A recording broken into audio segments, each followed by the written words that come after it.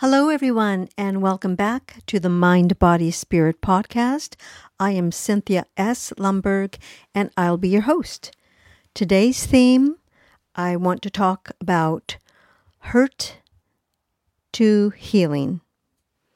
And we're going to begin on that with, when you think about that, we go through a lot of hurt in our lives, and we either want to stay in the hurt or move towards healing. It's our choice, and each person has to decide for themselves what they want to do. But only when we are compassionate with ourselves can we be compassionate with others. So on that, I want to talk about what happens when we stay in the hurt. When we stay in our hurt, we just focus on all the wrong things, and we focus on our addictions. And we have to ask ourselves, okay, well, what did that addiction do for me? So talking about addictions, saying maybe alcohol or drug addiction or gambling or, being on your computer, workaholics, whatever that addiction is for you, we all have to face that and go through that. But we have to ask ourselves, what was the benefit of me being addicted to that, and how did that really help me in my life? And what was I really looking for? Why was I just, staying in that bad behavior?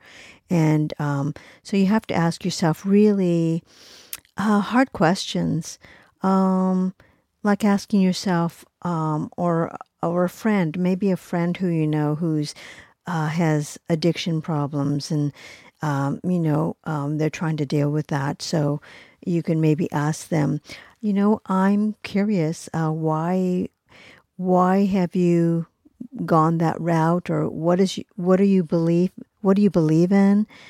And I think it's the way that you approach asking a dear friend that you're concerned about. I think it's your tone of voice when asking the questions, like, but you want to say it in a loving and kind way instead of being aggressive about it, saying like, why are you like that? What are you doing to yourself? Nobody's going to respond to that kind of, questioning like that. So you could be kind and curious and just say, hey, listen, I've noticed that even everything that you've learned and, on your path, maybe to recovery, it still appears, or it still looks like that you really haven't moved forward in your life. And I know you're so capable and smart and interesting. So why do you think that is? So you can ask in a very compassionate and loving way, in a very curious way, that you're showing concern for this person, for your loved one. So every time that question, I think, appears, you have to ask yourself, why am I like this? I'm like this because, and then you have to answer that. And the only person who can answer that is yourself. You have to ask yourself with curiosity too, to find the answers that are inside of you. But don't be self-sabotaging to yourself. That doesn't help anybody. You have to be kind. Be kind and compassionate to yourself, even when asking yourself those questions. So when you change your habits, you change your life. Yes, and many of us are still carrying a lot of habits, good habits and bad habits from our childhood. It's what we've experienced. It's what we know. It's what we've been taught. It's certain situations which are kind of out of our control as young children, and then that leads into our adulthood. There may be certain things that still remind us as adults of terrible moments maybe we had in our childhood or our upbringing, but we have the capacity and the power to change that way that we look at things. And we still have to walk through that in our life, and we always have a choice.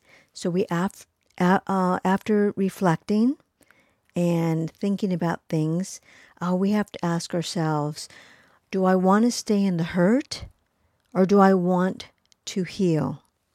So you have the choice, stay in the hurt or go towards healing. It's always up to you. So be kind and patient with yourself. It's a process and it does take time, but there's so many loving people around who really want to help and show you a path to wellness. But you have to find those people. You have to surround yourself with loving, kind people who only want the best for you and they want you to succeed. So take time to reflect on that. Take time to reflect on your life. I think if you follow your own path with guidance and help, you can return to wholeness and wellness. And that's as it should be.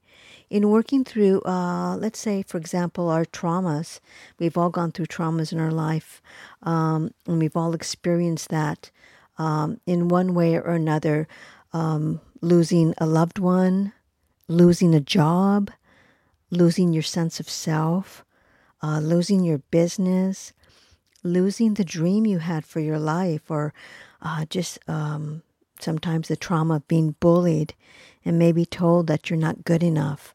But you know those aren't true.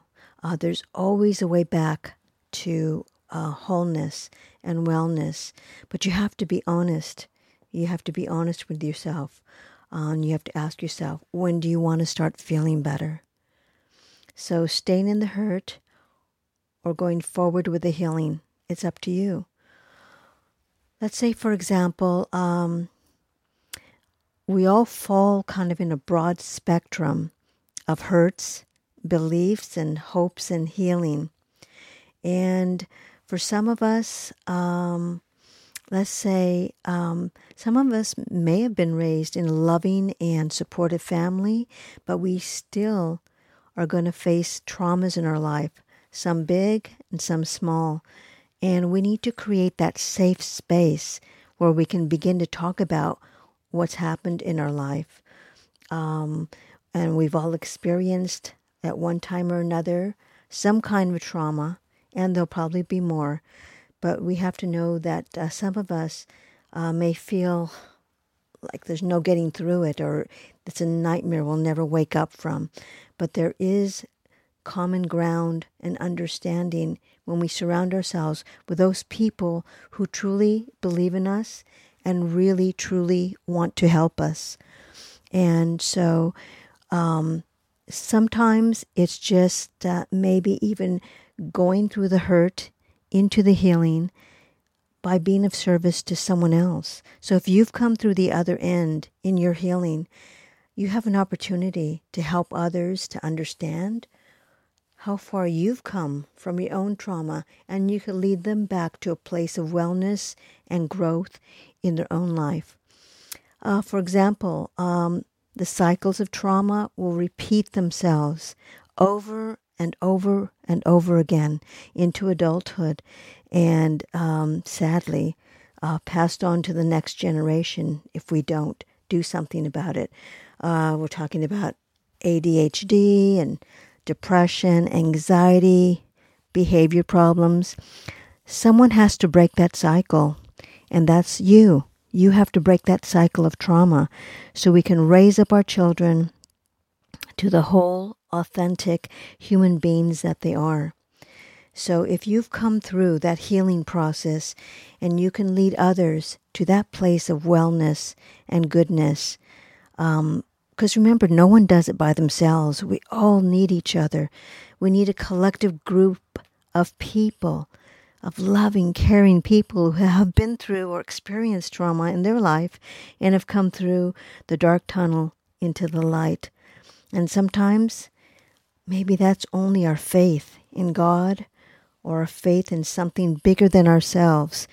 And that's the way to the deep and fulfilled peace that we're all looking for. So there's always going to be some triggers in our lives. that causes more stress. Some of those might be like lack of information or loss of control or any influence maybe that we don't have over major decisions in our lives. So, for example, like in a certain situation, if there's anger that's rising up in you and it's triggering some kind of memory from the past, then just become aware of it and let that anger come up and then ask yourself, where's that coming from? What is this about? So just the awareness of knowing where that anger is, that's the beginning of healing. That's the acceptance of your emotion and being able to deal with all that old stuff from the past. So, we've all been through a lot. And if we don't take control of that, that stress will lead us to further addictions, addictive behavior. Most people have never been taught or trained how to deal with life's uncertainties. And we all need a toolbox, a tool chest, so we can pull things out and say, okay, this is how I deal with this. If not, it's just going to spiral out of control and affect the whole family, society, and the world. So a good reminder is your mind, body, and spirit are always teaching you the truth. You just need to listen, okay? You need to listen to what your mind, body, and spirit are telling you. They're always holding you in esteem of wisdom and love and nurturing. And the answers are all there that you seek. They're all inside of you. So you have to show up as your authentic self. And meditation, mindfulness, prayers, those can help.